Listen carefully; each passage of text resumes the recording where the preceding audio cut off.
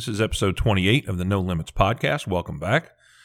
The podcast is brought to you by Tangle-Free Waterfowl. You work hard all year anticipating the small window of time you get to spend in the blind. How disappointing is it to get to that moment only to find out that your gear has failed? Do not tolerate gear failure.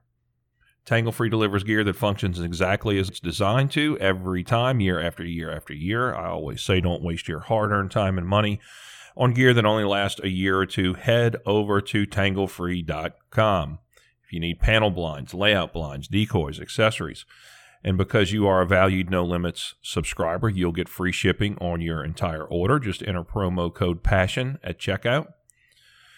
And think about how much you can save when you order things like panel blinds and decoys. They're big, they're bulky, they're expensive to ship. Tanglefree.com, promo code PASSION at checkout for free shipping. Is your coffee hunter friendly? Do you really know where your coffee comes from? Who are you really paying to get it here? And what are the political ideologies and agendas of the buyers and middlemen? What if I told you there's a coffee producer that buys directly from the farmer, cuts out the anti-Second Amendment and anti-hunting middlemen, and supports the U.S. Sportsman's Alliance and has great tasting, full-bodied, delicious coffee? Hunter's Blend is that company. We had Paul and Mike on the podcast to explain their revolutionary approach to their direct trade model and the impact it has made in the poor farming communities. I would suggest to go back and listen to episode 16 because this new purchasing model has put money back into farming communities, helped open churches, made healthcare available, and has absolutely changed lives, not to mention help fight terrible anti-hunting and anti-Second Amendment legislation where we need it most, in the courtroom. Head over to huntersblendcoffee.com, use the promo code NOLIMITS, all one word, at checkout, and get 10% off of your order. You're going to buy coffee anyway. Why not have it delivered from a company that has your hunting Second Amendment rights in mind and supports your right to hunt and save 10% in the process? Great coffee, great mission, Hunter's Blend Coffee. The podcast is also brought to you by Revelation Outdoors Waterfowl Ministry. The Revelation Outdoors mission is to help spread the gospel of Christ through waterfowl hunting. We leverage different mediums or delivery methods to do that, either through our social media pages and our Passion of Pursuit short film series that's produced by Revelation Outdoors Waterfowl Ministry and Motion Culture Media. Our favorite way, though, to share the way that we experience Jesus in waterfowling is through live presentations, either at men's events, wild game dinners, or other places where sportsmen and women gather. We have been invited to speak at events all over the country, and we absolutely love with connecting with our fellow sportsmen and sportswomen, women, and talk about how God has changed our lives, not through religion, but through a personal relationship with Christ. We're not religious guys, and we stress that. We're guys just like the rest of you. And we have found that when we are able to break through a lot of the religious fog that surrounds us, we're able to show the simplicity found in God's plan of salvation. If you have an event coming up and you need a speaker, we'd love to talk to you. You can connect with us on social media or on our website, revelationoutdoors.com. Let's go. My guest today is Vice President of Sales for Sitka Gear, Ryan Bassam. You guys know him. You guys love him. I am very excited to finally have Ryan on the podcast. Not only are we a huge supporter of the gear and content that Sitka produces, I'm also a big fan of Ryan personally. We talk about how he really developed his passion for hunting growing up in Texas and how he decided to pursue a career in the outdoor industry. Ryan has hunted waterfowl on 5 continents in 15 different countries. I didn't know there were waterfowl on 5 different continents, but apparently they are because Ryan's hunted them there. We talk about some of the more memorable locations he's visited and the people that he has met, including a pretty sketchy encounter he had in Turkey near the Syrian border. I asked Ryan about some of the misconceptions that exist about hunting in other countries because last year was our first experience leaving the country, crossing the border and hunting in Canada. And I know I personally was very anxious about that whole process. And I found most of the things that I was worrying about were no factors. which led us to a discussion about Trophy Expeditions. Trophy Expeditions is a company Ryan also runs with his family. We talked about the biggest value that hunters who want to travel and make expeditions to other countries will experience when booking through Trophy Expeditions is to eliminate that fear of the unknown, so you can enjoy the experience you've anticipated for so long. I found myself worrying about so many things that we would either forget, paperwork that we would forget. What if we brought too much ammo? What if, what if? Trophy Expeditions takes care of all of that for you, and you compound that by flying. There's a lot of airlines that don't allow firearms. There's just so many things to think about, and Ryan touched on it. It's the fear of the unknown that really causes the anxiety. So we talk about that. We, of course, talk about Sitka gear, the unique differentiators and the value Sitka brings by offering the finest and most effective clothing system to waterfowlers. We talk about some of the new waterfowl products that are ready for sale and a whole new ladies and youth line that are available. Ryan explains how to this is the thing that I think most guys miss. And it's simple, and I think that most guys think they're doing it right. But Ryan explains how to properly layer and use the gear the way it's designed to be used to do the thing that Sitka gear does better than any other brand, and that's manage moisture to maximize the comfort of the user. Ryan talks about the right components to use based on your personal body style and hunting locations and conditions to maximize moisture control and make you more comfortable so you can stay out longer. So that was super interesting to me, and I think you guys will find it interesting as well. And on a personal note, one of the things that I love and admire about Ryan so much is his testimony and his faith. And we talk about both of those as well. So without any further ado, please welcome to the podcast Sitka's VP of Marketing and my friend, Mr. Ryan Bassam. All right.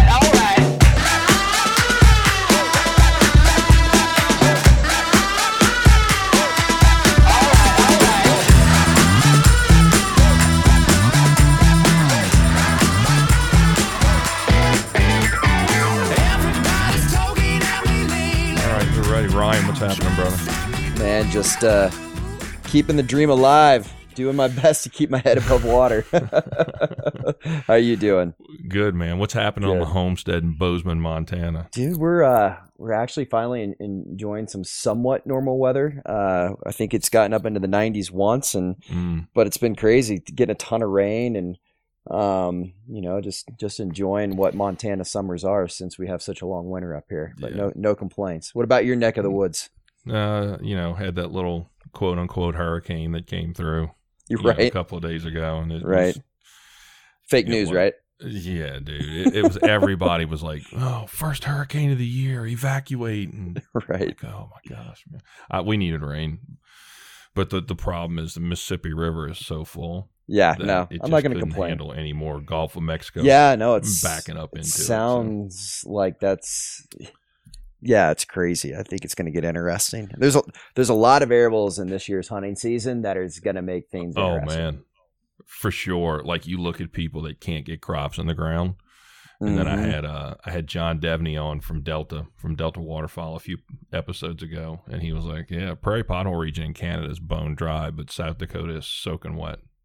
Crazy. And he feels that that's kind of where a lot of the nesting is going to be. So, yeah, that sounds accurate. It's funny, man. Like when I flew out of New Orleans, you go out over the river, and when you look at how full the river is, and then 30 feet below river level, it's just like people just doing their thing, living. Right. You're like, oh my God. Yeah, totally. This is bad. So, hey, we're going to get into, I want to talk a lot about Trophy Expeditions and, of course, Sitka gear and definitely. But, I want to really, because you grew up in Texas, right? That's correct. I grew up in the Plano area.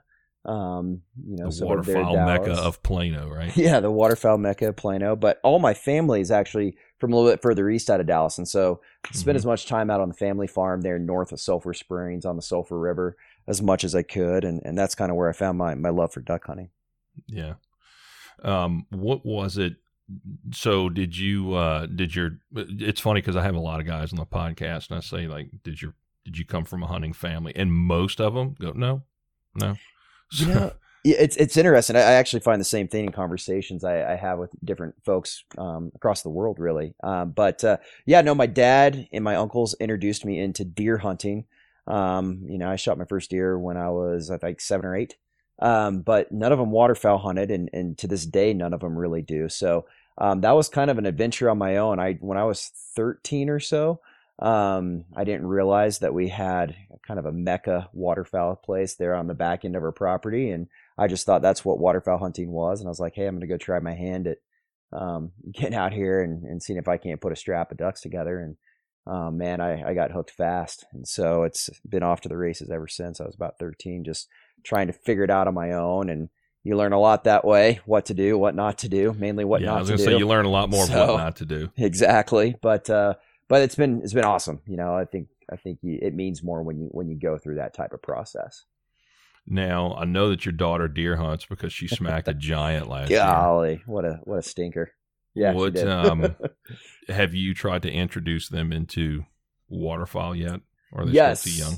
Yeah, So I started taking the girls out with me when they turned 4. I started taking them with me. And so they've actually, the first hunts they ever went on were waterfowl hunts. And then they've been on several turkey hunts. Zoe's sat in the deer blind with me more, and then last year had her opportunity to take her first deer, which was pretty special. And then Cora's getting pretty excited for this season, maybe trying it out. So, but they joined Marissa and I, and have for 3 or 4 years now. Yeah. Zoe for 5 years. It's been a lot of fun to be able to share that kind of family time in the blind together. Yeah, no doubt. What, the other thing I wanted to ask is I'm always fascinated by guys that are in the outdoor industry. Like, what spark or what was there one event you're like, this is what I want to do for a living? Because I'm having that conversation with my daughters now because they're getting to the age where they're like, I don't know what I want to do for a living. So it's like, okay, first thing you need to do is figure out what standard of living you want to have, and that's gonna narrow your scope down a pretty good bit. Like, you're gonna be able to adjust your aperture from there pretty quickly. Totally. For me, and everybody's different, right? But I agree. Like, I had aspirations of, oh man, like I would really like to make decent money, because I thought that's what would, ultimately make me happier and have an easier life. But I kept, even as a kid, like I kept going back. Well, I really love hunting. Like I just always have. We would go to Texas Trophy Hunter Extravaganza or Dallas Safari Club, and I was the annoying kid walking booth to booth collecting all the pamphlets and everything. And these guys are probably just like, man, this kid's not. Here you go, kid. Take your candy, go on. But those guys are calling you now for jackets and stuff. Oh yeah, pretty much. Yeah, I guess so. They are. Because now, that's part of how I educated myself on what hunts there are out there around the world, and that was my dream as a kid. Like, how do I do that for a living? How can I get a job that allows me to have the disposable income to go and do it, or how do I just have a career where that's what my job is? And so I'm not going to say that I set out to do that, but my passion for it ran so deep, and the different opportunities that presented themselves throughout my life just were such that I've found myself in an incredibly fortunate situation to be able to have a career in this industry, and it's been amazing. It's a ton of fun. Hard work, positive mental attitude, get up and get after it every day. That's it. I had several mentors in my life that always told me, you can't dream big enough. Always go for it. Even if you fail, at least you tried, and you can be satisfied with that you went for the opportunity. Mm-hmm. And then I've watched my dad. Hard work is what gets you there, and so that, with a lot of luck, that equation, it's worked out for me anyways, and I've been blessed, so it's been great. Yeah, I've raised mine. There are no excuses, right? So things are going to happen, and it's your job to own it, and it's your job to figure out, all right, we didn't get the results that we wanted on this one. Number one, it is my responsibility. I own it. And what am I going to identify that went wrong to where we don't do that again and we get better results the next time? Because if not, everything else is just an excuse. That's right. And it doesn't get you anywhere. It gets you nowhere. So you talked about, it's one of the things I wanted to ask you, because anybody that's looked at your Instagram page on I Get Ducks, you've hunted some pretty incredible places.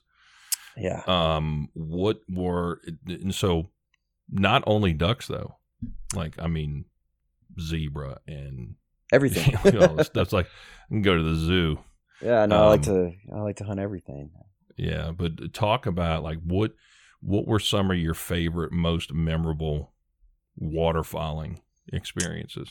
Yeah, so gosh, in the last 10 years, I've kind of been chasing my buddy around, Ramsey Russell, and you know, he was kind enough to be a mentor to me and allow me to help him with that business while I was in college and when I got right out of college. And so I've hunted on 5 continents and for waterfowl specifically, and I think I'm at around 15 different countries chasing birds around. And it's when you have a different outlook on the world of waterfowl hunting. And you know, I get asked, well, what's your favorite species and what's your favorite place to go? And it becomes less and less about well, that's my favorite place to go and shoot a duck. And what I've learned is the adventure of getting there and the people you meet and experiencing their culture starts to greatly outweigh checking species off a list, or heavy straps of birds. I mean, those things are nice. Don't get me wrong. I still enjoy that.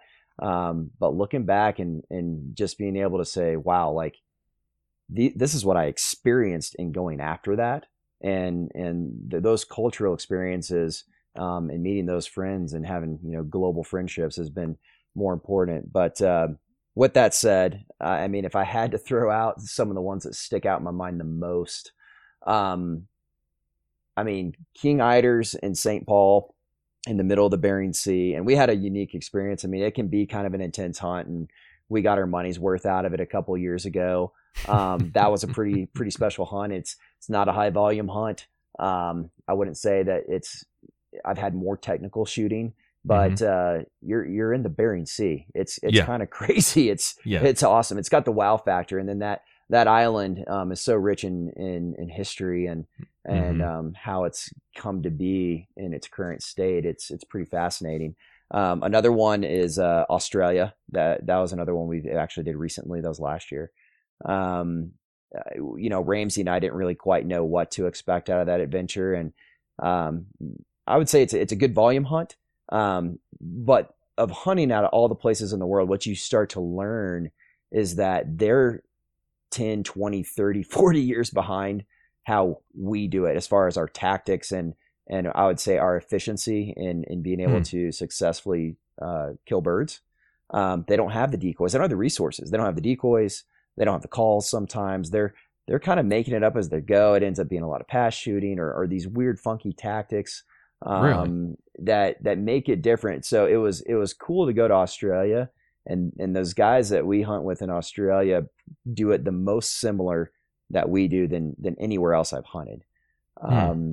And so that was really cool. I really they're in a unique situation. You just look at their gear and you're like, yeah, I mean, we kind of did it that way when we didn't have anything when I was a kid. Oh yeah, I mean, they're making their own decoys. They don't have decoy manufacturers or call manufacturers in the majority of the world, and the cost of getting those types of products there is so astronomical in these second and third world countries. Like, it's not even an option. So no ground shipping. No, it's not an option. It's pretty crazy.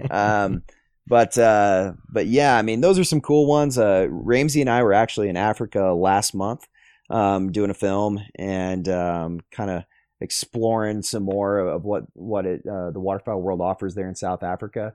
That was pretty cool. Definitely different tactics, more European style. But what's fascinating is, of all these different places, Ramsey and I talked about this a lot, is every country, either they have mallards or they have ducks that are very similar to mallards. And we've started calling them, well, what's the mallard of this country? Because it's either going to be like a Pacific black duck in Australia, or the yellow-billed duck over there in Africa. I mean, their behavior and the way they still respond to a mallard call manufactured here in the U.S. doesn't change a whole lot, which is pretty cool. That's crazy, man, and interesting. Yeah. But it's been cool to experience all that. Yeah, that's that's the kind of crazy thing is. You can be thousands of miles away from home, and you know what? The good old feed chat are still going to bring. Oh, I'm telling you, man, without fail. Everyone's like, "Well, what did you have to buy a new call?" No, man, I just take what's on my lanyard that I use back home, and it never steers me wrong. And I think a lot of people look at those types of adventures and go, "Man, that's so far out of the realm of what I can do," but it's really not.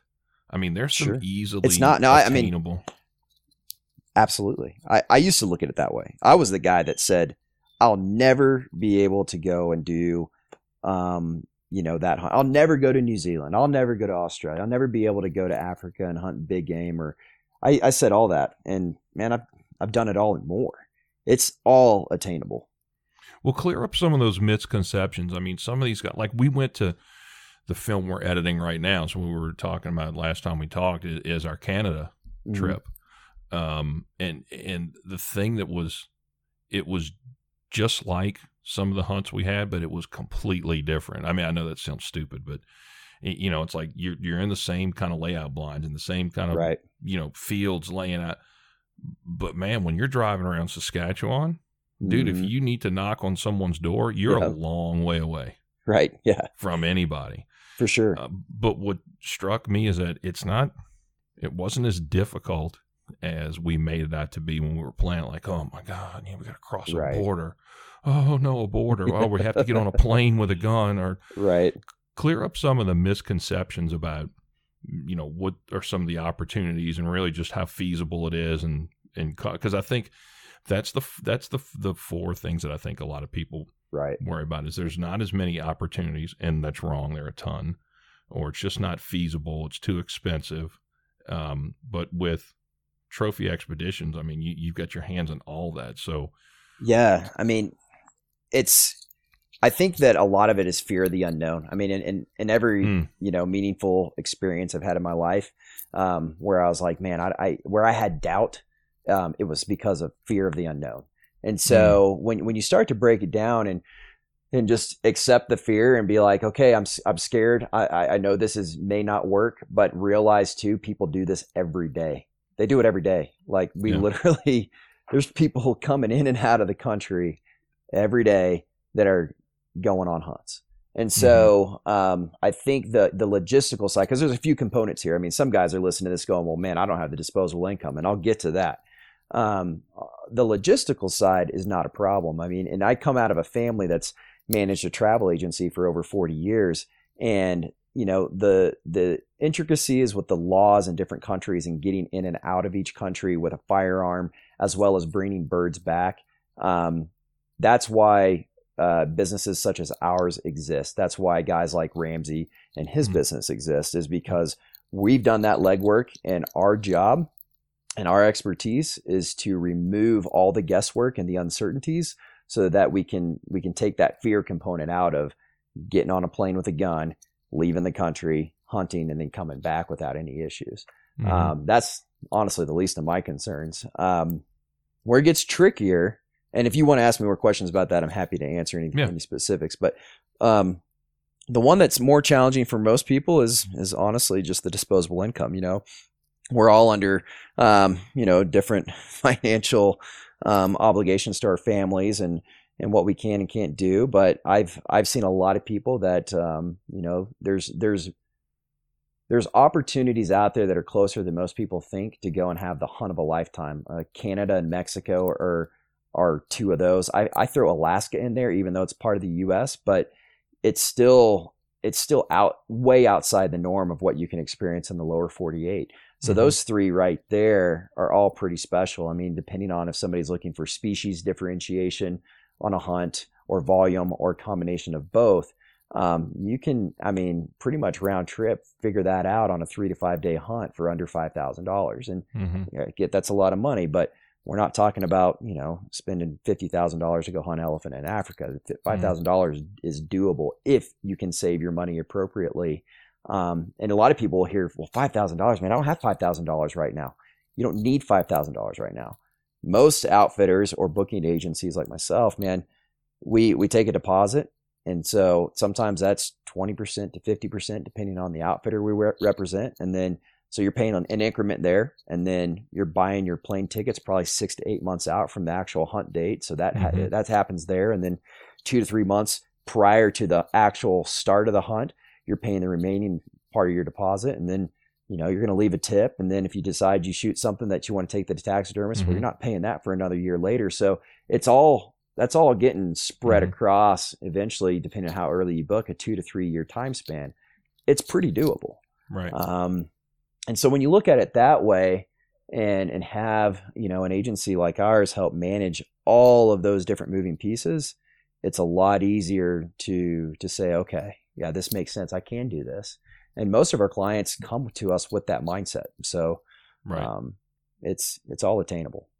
Now, outfitters, I mean, you vouch for the guys that you're setting people up. Correct. Because I think that's another thing that if I were to try and plan something to Alaska, like I just don't want to sign up with any jackleg that's got a website in Alaska, right? I mean, I want to know this is my one shot to do something unique. I want to make sure I'm going with the right dudes.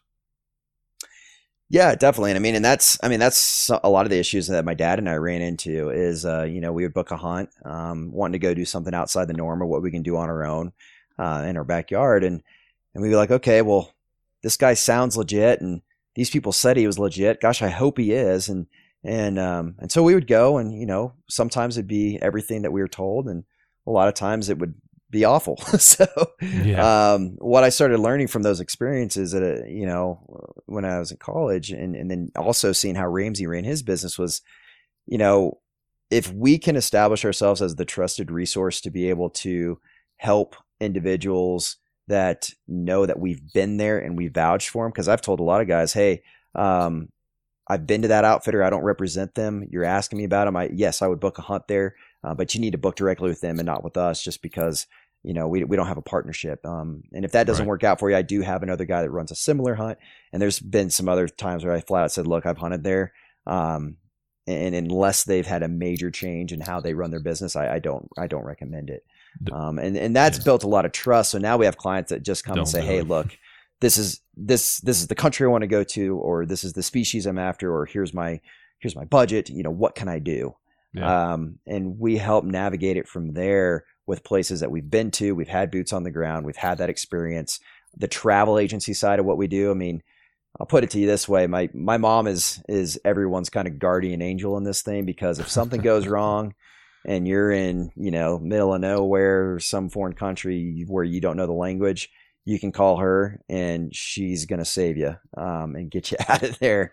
Little lifeline through the commercial side of the airline, because she's used to, back in the day, they were booking, whole high school bands to tour across Europe, and, the logistical nightmare of that. So getting one hunter to some country with a firearm is not a big deal. If I can get a tube at a Timbuktu, I think I can get a guy with a shotgun. Exactly. So it's kind of our comfort area. Not all outfitters or booking agencies have that resource, and the travel agency side is pretty important, because a lot of times people, if you have to have a layover, which most of the time, if you're going a long ways, you do, you want to make sure you have enough time to get your firearm checked through that country, or that you have enough time to connect to the next international flight. And a lot of issues that we do have, because some people opt out and using the travel agency portion of our business. They want to book it on their own. And if you have miles and all that, sure, book it on your own. But they end up missing a flight, or they get stuck, or they book an airline that doesn't accept firearms, and now they're in a mess, and they end up having to use our services anyway. And so, that's kind of the level of detail and security that we can provide. It's hey, we've been there, we've done it. We're going to be able to handle all the different pieces of this trip for you and the organization of it, and there's not going to be any guesswork at the end of the day. Yeah, that's the unknown you were talking about.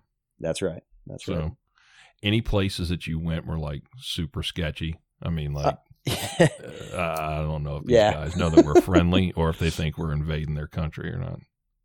Yeah, no. So this was not a waterfowl hunt, and I guess really my more dangerous hunts have been non-waterfowl. So I was in Turkey this past December hunting Bezoar ibex, and so flew into Istanbul and then hunted a couple different areas. But at one point, we were about an hour away from the border of Syria, and you know it's a hot zone. We weren't super close to anything that really would have been dangerous or scary, but there was definitely some moments when you're, in a country that's 90% Muslim and everyone's speaking a language that you cannot speak, and most of them don't speak English, where there's just moments where you're like, okay, am I good or am I not good here? Like I'm not 100% sure I know what's going on. Right. And so there's moments like that. And you're a Christian, I'm a Christian, so that's we're right. in the minority. That's right. That's right. And they were incredibly friendly there. I mean, in fact, the country of Turkey is, they are more heavily influenced by Western culture. Once you start going east from there, it gets a little bit different, we'll say. But it was an amazing experience at the same time. I've been robbed, and I was a missionary in Ecuador for a couple of years. I mean, I've been robbed in foreign countries, and scuffles and things just happen. I mean, same things that can happen in Memphis or Dallas or New York or Chicago or anywhere else here. And of all the clients we've sent in different places, we have had zero that have had any kind of issue where they felt truly threatened. So, the world's a big place, and you can find trouble if you want to find it, and you can very easily avoid it too. What was the Syrian thing? So at one point we were leaving this mountain range and coming back down the mountain, and in the middle of nowhere. And so you're in the middle of nowhere, you're not expecting to see a lot of people. And all of a sudden we come around the corner, and there's a bunch of guys with like AK-47s dumping out of this truck, and they're stopping us. And I'm like, oh crap, what is this? And when I was living in South America, this kind of stuff would happen, and maybe it was a checkpoint, maybe they're looking for somebody. And in that moment, I'm hoping it's not me. And they're like, there's an American, maybe we want to take him hostage. It's kind of that those kinds of thoughts flash through your brain. It's like, man, am I getting into this situation, or what's going on? And I mean, you knew it wasn't the game warden. It wasn't the game warden. Yeah, we'll put it in. If it was the game warden, man, they're super serious over there about protecting their wildlife. But yeah, no, it ended up, not being anything. It was friendlies that were just kind of patrolling the area. But it's moments like that where it's like, man, how's this going to go? And you kind of start, thinking through, man, was this a good idea or a bad idea? But like I said, of all the places I've been and all the places that our clients have been, and friends, like no one's had an issue. No, never. Yeah. That's awesome. Yeah. Switch gears a bit. Sure. We have been, Passion of Pursuit has been a Sitka shop now we've been Sitka for the last 3 years or so. Right. And one of the things that I really like about it is scenario and location based. And what I mean by that is, before, if I didn't know what the weather was going to be, and we were hunting timber, like I'd have to bring stuff that I can wear. If it was cool, I'd have to wear things. I'd have to bring things I'd have to wear if the weather was going to change and get real nasty, or if it was going to warm up some. It makes it, since we're talking about traveling, it makes it so much easier for us to plan and pack. Space is a premium, right? So right. It makes it so much easier for us to plan and pack and get to where we're going. And the other thing for us that's big is you're gonna pay a little bit more, not a whole lot more now that costs are doing what they're doing, but sure. I know that I'm paying for something that's an investment. I'm not going to have to replace gear year after year after year. And I look at it as, am I looking at a short game or a long game? And I'm definitely looking at a long game. Right. Of course. So as you travel around and do different shows and things of that sort, what are some of the differentiators you find having to talk to guys about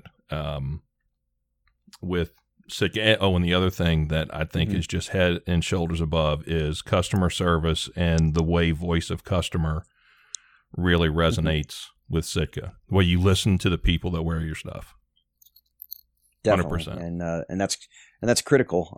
We can't get better if we don't take the time to take those insights and take them seriously and implement those into our product strategy and continuing to improve that product for the end user. And so, it's been interesting. So I'm in the marketing side of things. I'm over waterfowl and whitetail for Sitka Gear. Now, when you were in school, did you major in marketing? I forgot to ask you that. I went to Texas A&M and got a degree in ag business. Marketing, ag business, yeah, makes sense. So I had some marketing classes, but on the job experience is pretty crucial. And my first job out of college at Texas A&M was a kind of a dual role sales and marketing position for a startup, and was able to see some good growth there and learned a lot of what not to do and some of what to do, and that really was more valuable than anything I could have learned in a classroom. But spinning it back around to Sitka, I one of the big things, especially as a marketer, is we're constantly talking about communication and how we can best connect through meaningful engagement with our audience to make sure that they view us as a trusted resource. And you hear me say those words, trusted resource, a lot because it's important.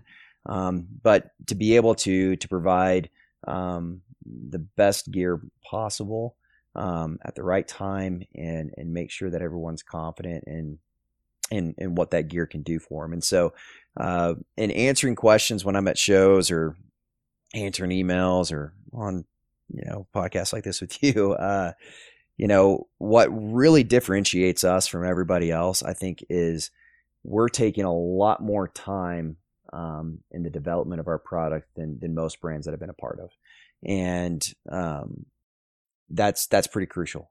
We're taking a lot of these insights and feedback from the marketplace and implementing those, and often we'll be developing a product, and if we think it's not going to do what we say it's going to do, we'll cut it. It'll never see the light of day, and you'd have no idea that we were working on it for the last 2 years. And so when we launch a product, it's because we believe in it. The fabric ingredients that we have access to, being owned by Gore, is pretty critical. They're the best fabric ingredients that you could really have in the entire world. And so 100%. Being able to use those to our advantage and having great minds on our product team and what guys like Jim Saubier and Eric Gilmore do for the waterfowl category, making sure that it's not just the right fabrics, but it's intuitive design so that the features complement the needs of a waterfowl hunter, depending on if they're pursuing geese or ducks, and then what elements they're going to be in within those pursuits. And so that's the differentiating factor. It's attention to detail. It's refusing to use anything but the best, and taking our time and being patient and developing exactly what the consumer wants based on the feedback we get within those market insights. One of the things that I really, really like, and I think it benefits all hunters, is the way Sitka innovates. I think it forces other companies to innovate. Sure. And the hunting industry, or the hunters, the end consumers, are the benefactors of that innovation. And I think the one thing that I like is that Sitka is not afraid to fail. As you just said, look, we're going to try something. It may work, it may bomb, but we're not going to be afraid to fail. And I think that forces other companies to compete and innovate and get better. And I think that the hunter is in the end, the benefactor of that. Absolutely. I say the same thing. we all push each other, and we're competitive from brand to brand, and that's only going to benefit, you, the customer. So sure. What's coming out new in the waterfowl world this year? Yeah. So last week we had all of the new waterfowl products available. Still going to be a big push around waders. This is what I consider our sophomore year. So a lot of excitement still there. A lot of our communications are going to be how to layer with waders and the right products that we have in the line. Yeah. As far as new products, being the husband of a awesome wife who loves to hunt and 2 little girls, I'm pretty excited that we just launched a 12-piece women's line. Oh, and that's so good, man. Absolutely. I think more information is going to continue to come out with that. And it's not that women make up a huge segment of the hunting community as a whole. I mean, even outside of waterfowl. But I think it's important, especially at a point in time where, our kids are influenced by a lot of outside factors. I'm grateful that my wife's a hunter and that our girls see her hunting. And I think that has more of an impact on them than their dad hunting. And keeping kids and keeping women and families hunting together is pretty important. So, our big game and whitetail lines already had a men's, women's, and youth product lines for those pursuits. And now waterfowl has that last missing piece.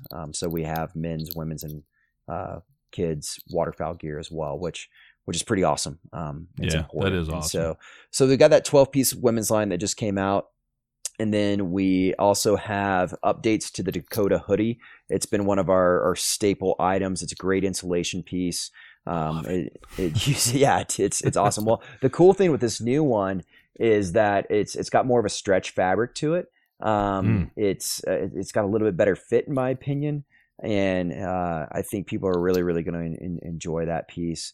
There's a couple other little features, just being able to cinch the hemline around the waist, stitch that down to your comfort level, makes it a little bit easier to layer with and really just kind of customize it to what you need it to do. But that Dakota hoodie is year in and year out one of our best pieces. So to have an update on it is fantastic. The Delta Deke glove is also updated, and then the full choke pack was updated. It looks totally different. I've been using it for the last season and a half or so. It's pretty awesome. It's kind of my go-to blind bag for any of my field hunts for sure. And then we have a new product called the Delta Wading Vest. It's definitely different. It's kind of old world meets new world.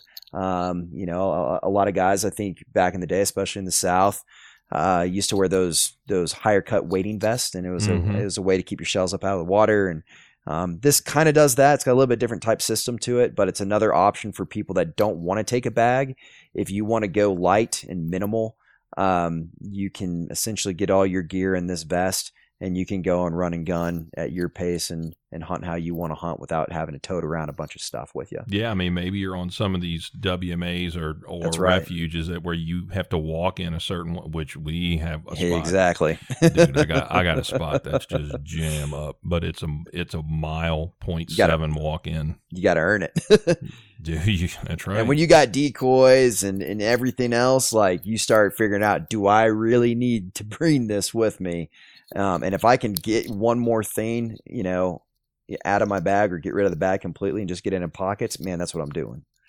And No this doubt. product allows for you to do that. Yeah. Now, you said two things that I want you to maybe go just a little bit deeper on, and that's system and layering. Definitely. I feel like what a lot of guys don't understand about Sitka gear is that it is a system of products that are designed to work together. And I think a lot of guys don't understand how to layer. Exactly. Gear. So if you could talk about, put some product names with how they are designed to be used, I think a lot of people would be really happy to finally learn how to do it. Yeah, no, absolutely. So it's all about moisture management. And you still have to manage moisture in a variety of temperatures. It can be 100 degrees hunting teal down in the South in September, or even when it's really cold, but you're setting out decoys and you're starting to sweat, and then you sit and get still. Now all of a sudden the reason you're getting cold is because your moisture from your skin isn't able to escape out of the layers that you've put on. Mm-hmm. That's where it's even more critical. And so it's moisture management. Now with that, we layer in this way, and I'll break it down as you requested. We have our next to skin layers, and then we have your insulation layers, and then we have outerwear. Now those next to skin pieces are what we call the core lightweight, midweight, and heavyweight tops and bottoms. And depending on the temperature, like some guys run hot. I'm kind of a big guy. I run hot, even up here in Montana in the winter. You know, some of the guys I hunt with, they're putting on like every piece of clothing they got, and I'm like dressed half down to what they're wearing. And so it's like that mile and a half walk I was just telling you about. Dude, I've done it in those base layers. Exactly. In 20-degree weather, sweating. Exactly. And so I wear the core lightweight a ton. I don't need that extra insulation that the midweight provides or the heavyweight. But those pieces are designed to move moisture and wick moisture quickly, and it takes that moisture from your skin to the outside part of the fabric. The insulation pieces, we use different blends of Primaloft synthetic insulation. We do have some merino insulation pieces, and those all essentially do the same thing, but they help manage the warmth and keeping you warm. Some of it is more designed around active participation. So setting out decoys for long hikes for guys waterfowl hunting. And then on our big game side, I mean, if you're up in the mountains and doing some spot and stock, you're definitely moving a tongue, and you got different, varying weather systems moving in and out. And so being able to manage those different scenarios is how these fabrics have been designed. And so once you figure out what your base layer is going to be based on the temperature, and then you bring in your insulation package, that's how you're going to regulate heat and moisture up to that point. Now for waterfowl hunters, and where the big game changer is for us, is Gore-Tex. And the best analogy that I've heard from one of our sales reps that I like to share is that imagine you have a chain link fence, and on one side you're holding a basketball, and you throw that basketball up against the chain link fence. It's not going to go through. So that's like the outer portion of our Gore-Tex products. But on the inside, it's like you're holding a ping pong ball, and you can throw that ping pong ball through that exact same chain link fence. And so moisture is designed to come out of all those different layers, even the Gore-Tex layer, and move outside of it for breathability. That way you're not trapping moisture and sweat inside of all these different layers you have on. But rain cannot get in. It is 100% waterproof. And so that's how that technology with Gore-Tex works. And when layered appropriately for where you hunt, it can keep you in the field longer and more comfortable, which, I'm sorry, at the end of the day, everybody wants. I've spent plenty of times absolutely miserable or having to cut my hunt short when I was younger. And guess what? I'm not trying to be a hard case. If I have to sit out there and try and struggle through it, I will, but I'm not trying to prove anything to anybody. At the end of the day, I want to be successful, and I can be more successful if I am more comfortable and can be out in the field longer because I've got good quality gear. Yeah, and so that's typically, if you're a duck hunter or a goose hunter, that's when the hunting's the best anyway. Right? Absolutely. I mean, the nastier the weather, that's when you want to be out there. That's right. So there you Hopefully go. I answered your question, in the way you're looking for. If I need to go deeper onto any of that, I'm more than happy to.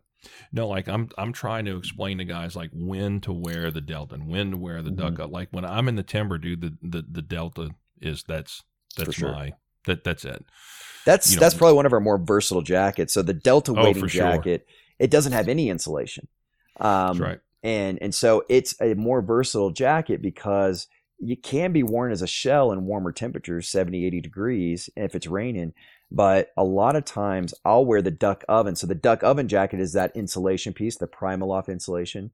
And it's the way the insulation is mapped or constructed throughout that jacket, it layers more easily under waders than our other insulation jackets. So that duck oven jacket is specifically designed to wear underneath your waders, And then if it starts raining and you need more protection, you just throw over the Delta wading jacket on top Or of bibs that. if you're in a field. Or bibs in the field. That's right. And so now for guys that run cold and need that extra warmth and they know they're going to get cold, man, I say go with the Hudson jacket. It's got, it's a Gore-Tex jacket that's got more Primaloft insulation mapped throughout the jacket itself. And you can still stack insulation on underneath of that, like the duck oven or the gradient or whatever your favorite piece is. Yeah, and the duck oven is appropriately named, by the way. Yes, it is. It's one of my favorites, man. That thing's awesome. My gosh, man. We were hunting in Kansas 2 years ago. And the thing, man, just the thing about being outside of Wichita, it was, I don't know, 16, 17 degrees. And there is nothing but the geese were just doing it, dude. I mean, dirty. Yeah. And there is nothing to break the wind between you and Canada except 3 strands of barbed wire. And that duck oven was just like, I didn't feel it. I did not feel it at all. What you said gave me a thought, because I mean, a lot of time, I think the most common question I still get to this day is, man, is it really worth it? And part of me is like, well, I'm not going to say it's not worth it, but yeah, it's really worth it. I mean, there was a time not too long ago where I was the same guy that's listening right now that was like, man, the Sitka stuff is a fad. It can't, like, why on earth would anybody spend that much money for a jacket? There's no way it's worth it. I've heard all the Shitka jokes and I was that guy too. And I left another competitor brand managing their marketing department and left and went to Sitka. And man, I'm telling you right now, there is not a better waterfowl apparel brand out there that's giving the attention to detail and focus on creating the best product for waterfowl hunters. It's bar none the best there is out there. And so I challenge anybody, like, if you're questioning it, totally get it. I've been that guy too, but try it. You're doing yourself a disservice if you haven't tried it. And if you still don't like it, cool. No worries. At least you know now. So here's the testament, right? So one of our field pastors' name is Matt Robertson, and he lives in Arkansas. He's a state trooper, which means he has his bullshit detector on 24/7, right? I mean, he's a cop. Right. And he wasn't a believer until we outfitted him. And so one of his ministries, he's a speckled belly goose's worst nightmare. And he just has them dialed in, bro. I mean, that's like awesome. No one I've ever seen. And so now when guys come to hunt with him, he's, what should we bring? What do we need? He said, you need 2 things. You need a good attitude and Sitka gear. I'm just telling you right now. Yeah. That's what you need. I love it. And if I can get him to be a believer, then it's true. That's right. Absolutely. I love it. Period. Let me ask you this in the few minutes we got left. So sure. Social media, I think, has changed for the good and the bad, I think. It's a double-edged sword. It is. I want you, because Sitka just, the one of the things that I really just enjoy is how I get ducks, your Instagram handle, and Sitka uses their social media for positive, because there's negative and there's positive. And I wanted to get your thoughts on that, being in marketing and seeing just content come through, and what are some of the things that you see as negative and positives? Man, this one is I'll try and stay on track here, because I feel like I could go in a lot of different directions. It's a hot topic right now. I think that it all boils down to several things. I'm going to give you a little bit of context before I jump into maybe answering your question directly. So bear with me. I think it's interesting to take a look back as to, well, how did we even get to this point, and understanding why it is the way it is. So, 10 years ago, social media wasn't much of a thing, barely started. And so the way companies would market their products was linear programs. So TV, that's television, TV shows, print advertisement through magazines. And then you would have what I would consider today what we call mega influencers, your hunting celebrities. And usually you were finding that those guys and consuming your entertainment through television or print or buying their DVDs or VHS tapes or whatever. Mm-hmm. And so it was pretty simple. It was literally, that was kind of your best options. Now, fast forward, and we're in a time, and this is applicable across any product-based industry. This affects us all on a much bigger level than just hunting and marketing within the hunting industry. But we are all looking for the easiest way possible to consume entertainment, which is why most people have their faces buried in a phone. Mm-hmm. It's just too easy and too attainable to do whatever you want to do on that device. And so what that's done is through these different social media platforms and podcasts and blogs and YouTube, et cetera, et cetera, et cetera, there's a lot more ways in which people can obtain what they really want to hear or see or read.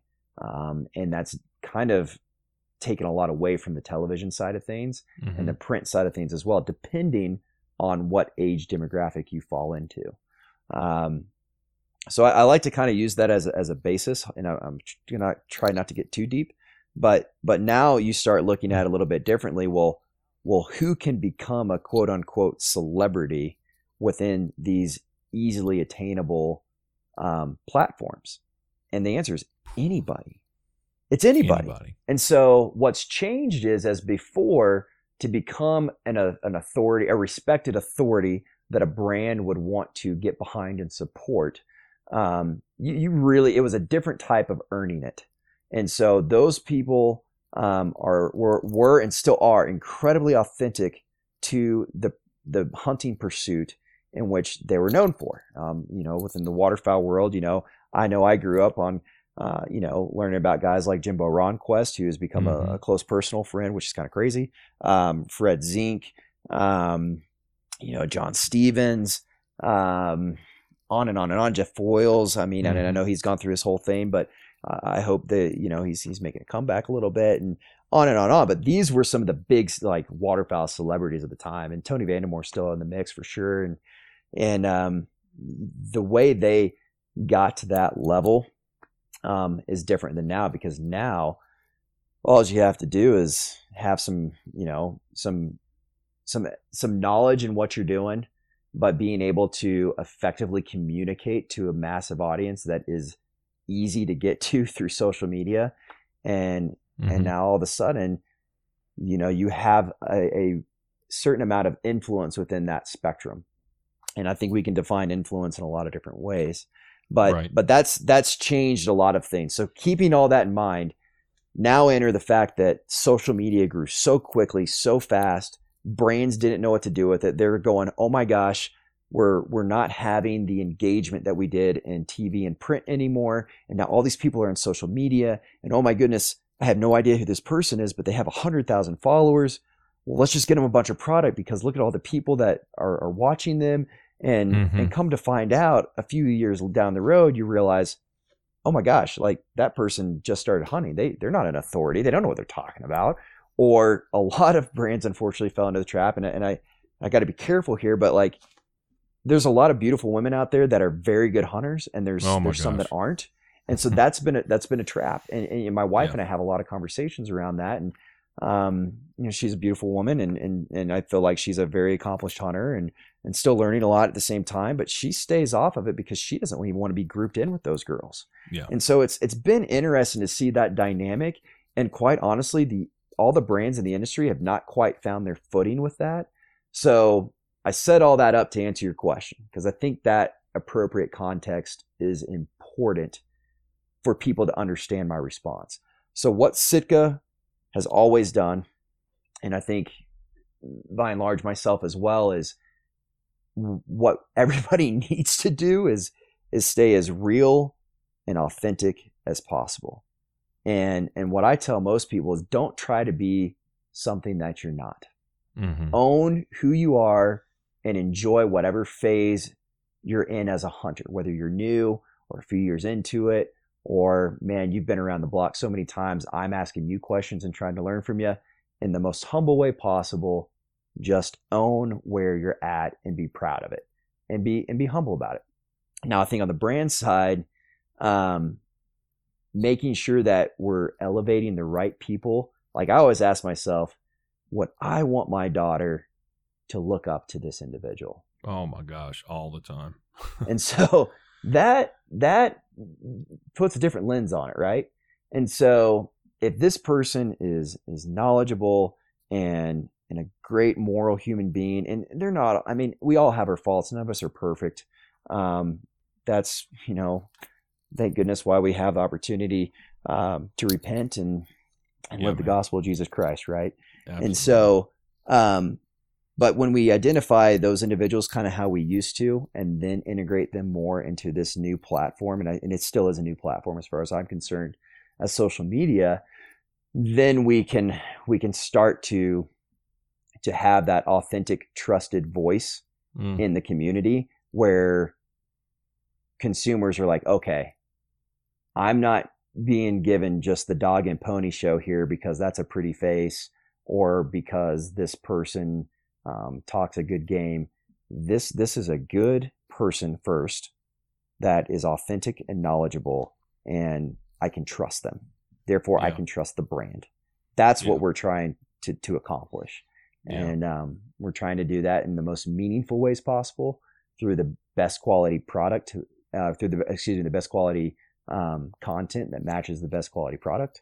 And I think that's kind of our equation as a brand, and that's continually evolving as the world of technology evolves around us. But at the end of the day, it's like I said, don't try to be something that you're not. Be real, be authentic, and let it grow organically. And that's I think what I attribute a lot of our success to. Man, because there's enough, from a negative perspective, there's enough negative perceptions of hunting and hunters and the hunting industry without us adding fuel to that fire. Yeah. There's enough outside opposition without us infighting. Absolutely. You see it, like I'll see guys post what they consider a trophy, which may not be the biggest deer they've ever shot, or somebody shoots a band, and I guess my thing is and they get discouraged because they see all these guys posting bands after bands of the the big bucks all the time. Don't let somebody else define your trophy. That's right. I think what makes a great page is great pages focus more on the experience and the emotion than they do look how heavy our strap is. Exactly. And great pages, I think, help connect, teach, and build relationships. I agree. And I think if we were just honest with each other, that the more, and you, I'm sure in your travels would agree, the more people we meet, I think the more we understand that there's so much more that unites us than divides us. Sure. Yep. And one of the things I wanted to finish on is you're very, your faith is obvious. And I wanted to get just kind of your background on what did that journey, Passion of Pursuit being a Revelation Outdoors production based on a waterfowl ministry of me standing next to a tree December 11th of 2010 going, okay, God, I get it now. Sure. And I'm ready to turn my life over to you. Yeah. What did that journey look like for you? Yeah, mine, I mean, as we all do, I consider incredibly special. I always have a hard time getting through this without getting a little emotional, so bear with me. But when I was a teenager, like most teenagers, we all find our varying degrees of getting in trouble, right? And so I wasn't a bad kid. I was making some stupid choices like most of us do. And at the time, I was really into competitive baseball, doing a lot of travel tournaments, different places each weekend. So there wasn't a whole lot of time for church. And I grew up kind of in a more of a Methodist household. and when we did attend church, it was a Methodist church. Mm-hmm. But there was a girl that caught my eye in middle school, and she happened to be a member of the Church of Jesus Christ of Latter-day Saints. And so I would get made fun of relentlessly about, man, your girlfriend's Mormon and this and that. And I didn't think anything. I was like, oh, I'm never going to be Mormon. Not for me. I don't believe that. They're weird, all this stuff, right? Well, fast forward a few years, and I got pretty serious with this girl. And I didn't know it at the time, but I did know. I had fallen in love with her. And that's kind of weird to say. Because you think about, well, a 16-year-old, 17-year-old didn't even know what love is. And yeah, it happened. So yeah, we had fallen in love, and I remember, I had kind of gotten to a point to where I had gotten on better terms with her dad, and he knew that I wasn't necessarily a bad kid, but I was hanging out with a lot of bad kids, and, not necessarily the type of crowd I would ever want my daughters to hang out with, just because I want the best for my kids. I don't want them to have those temptations, right? Yeah. And he was, and I he think was. We can all look back and say that. Yeah, absolutely. And as a father, you don't want your kids in that, especially your daughters in that situation. And so, anyways, he knew that, and I remember I had gone with their family to a fireside, which is kind of like a devotional, like a Wednesday night type church service, and on the way back. He was asking us kind of what we had learned, and I was like, man, I don't know. It was cool. It's typical, ridiculous teenager response. And my wife had a little bit more of a profound, answer to that question. And he said, Ryan, I know you're in love with my daughter. But I'd really appreciate it if you would understand more of why she feels the way she does. Would you be interested in coming to our home and talking with the missionaries and just understanding more about our church and why, we live our lives the way we do. And in that moment, I'd really grown to respect him. So I said, yeah, no, I'll do that. But in my mind, I was like, okay, it's time to break up with this girl. I'm not doing this, don't want any part of it. And so, that was what I wanted. That's what I thought was going to happen, which was going to be a very hard decision. And I had made up my mind. That's what was going to go down. But I wanted to at least be respectful enough to him, and to her to go and at least meet these guys and whatever. And so, I went in kind of in a defensive mode because I didn't really know what to expect. And I left that first meeting with the missionaries, not really expecting what they had to share with me. It wasn't weird. It's exactly what I needed to hear at that moment in my life. And they were able to answer some questions with me that I had struggled with as a teenager in regards to religion. And that started to soften my heart. And so, long story short, eventually after a few months of meeting with them and learning and reading in the scriptures from the Bible, and as most people know, the Church of Jesus Christ of Latter-day Saints has another book called the Book of Mormon, which is not to replace the Bible, but to support it as another testament of Jesus Christ. And that was kind of weird for me at first. I was like, man, I don't know, that we've got the Bible. We don't need anything else. But as I learned more, it didn't seem so strange to me. It actually made a whole heck of a lot of sense. But you can't be convinced of anything, right? The only way you can truly know or build a testimony about Christ, something as simple as, was Christ our Savior? Is he our Savior? Is prayer.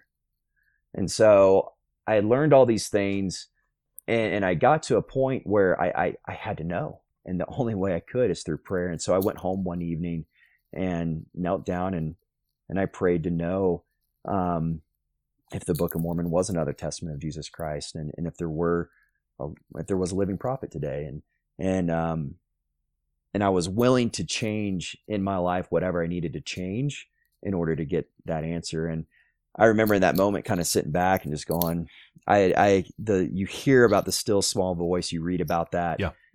In the Bible, and I had that experience, that confirmation through the power of the Holy Ghost that for me, I knew it was true. I couldn't deny it, to the point to where I knew I was going to go and serve a mission. Mm-hmm. And I wanted to be able to give that opportunity to other people that were in need. And so I joined the church. And about a year later, I went on a mission to Ecuador, and I lived there for 2 years, and had that opportunity to preach the gospel of Jesus Christ every day.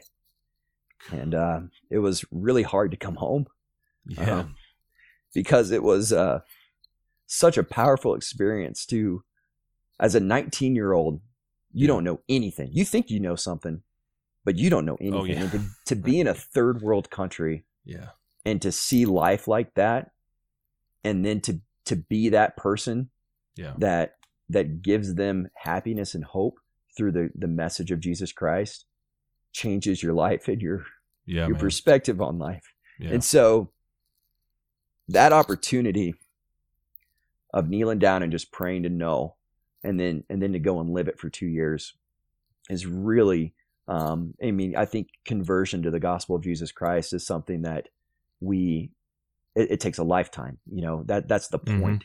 Mm-hmm. Christ atoned for our sins so that we have the opportunity to repent and grow closer to God through that trial of faith. And that's a lifelong experience here on earth. It's not, hey, I'm good, I checked that box. One now and done, I'm my good. Life however I want. It's not how it works. No, that's why Paul talks about the sanctification process through the whole thing. That's it. And it was, and to this day, I had the opportunity to give a talk on church this past Sunday. Heavenly Father teaches us line upon line, precept upon precept. And that was the topic of the talk that I gave at church. And, that's this continual way that our Heavenly Father teaches us throughout our lives, based on our understanding and our receptiveness to being taught by the Spirit of the Lord.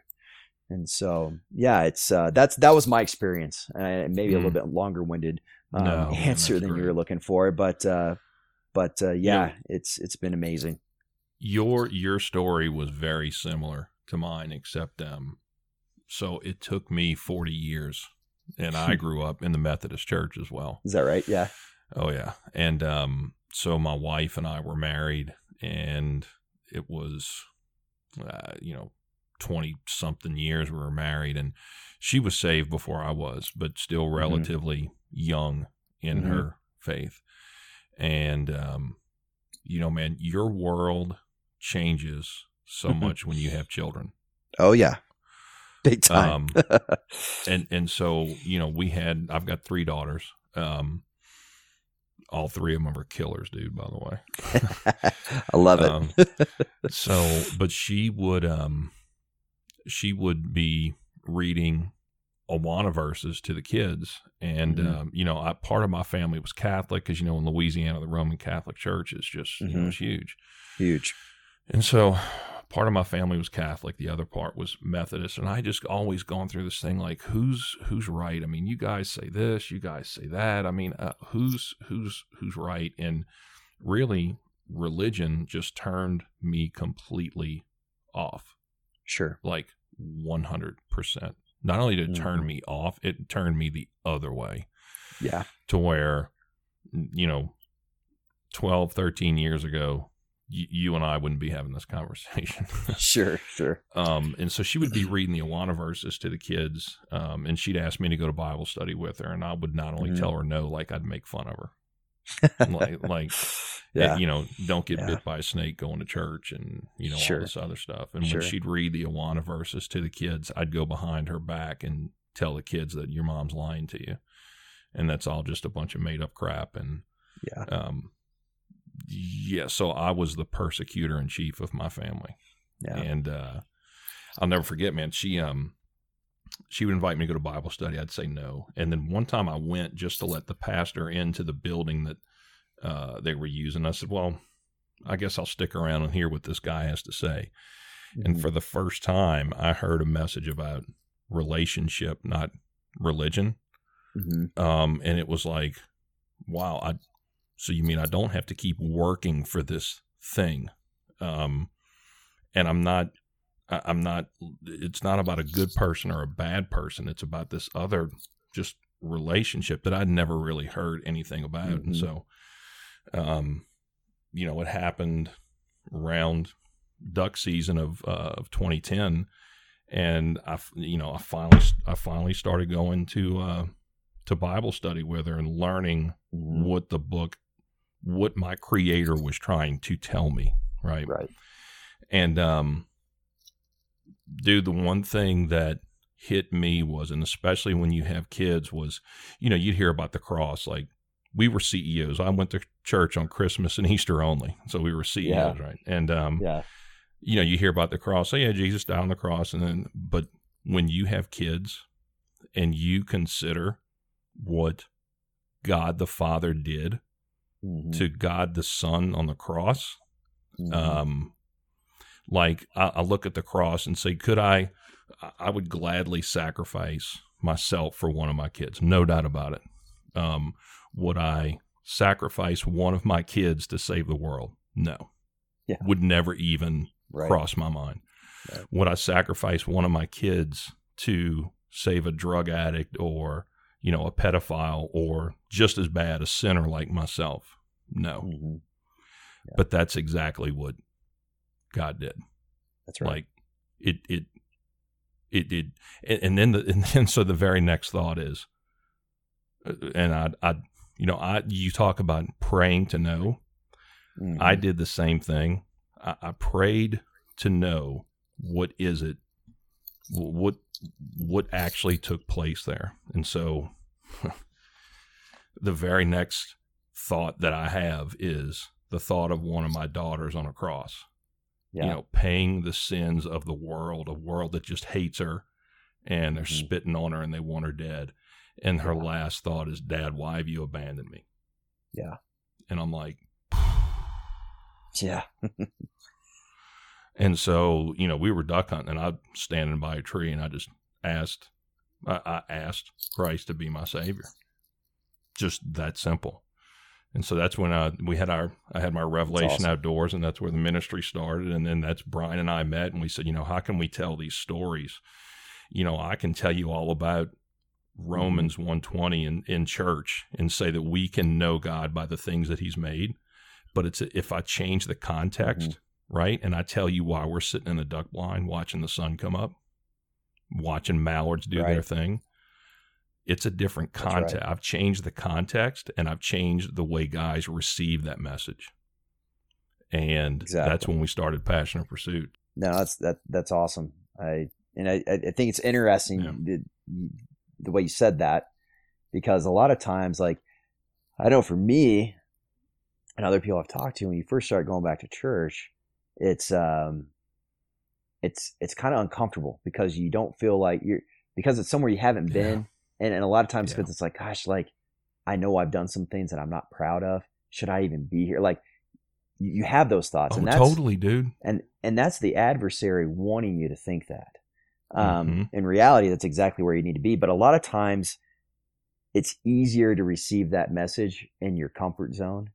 And I'm assuming everybody listening to this podcast, that's in a duck blind. And so to be able to have these types of conversations about religion and about our Savior and how that can bring more happiness into your life through the gospel and ministry of Jesus Christ, then if that's the vehicle or the place that gets you back into the church, whatever church that may be, I think that's pretty awesome what you guys are doing, and I thank you for doing it. Oh yeah, man, we love doing it. As long as He puts air in my lungs, I'm going to do it.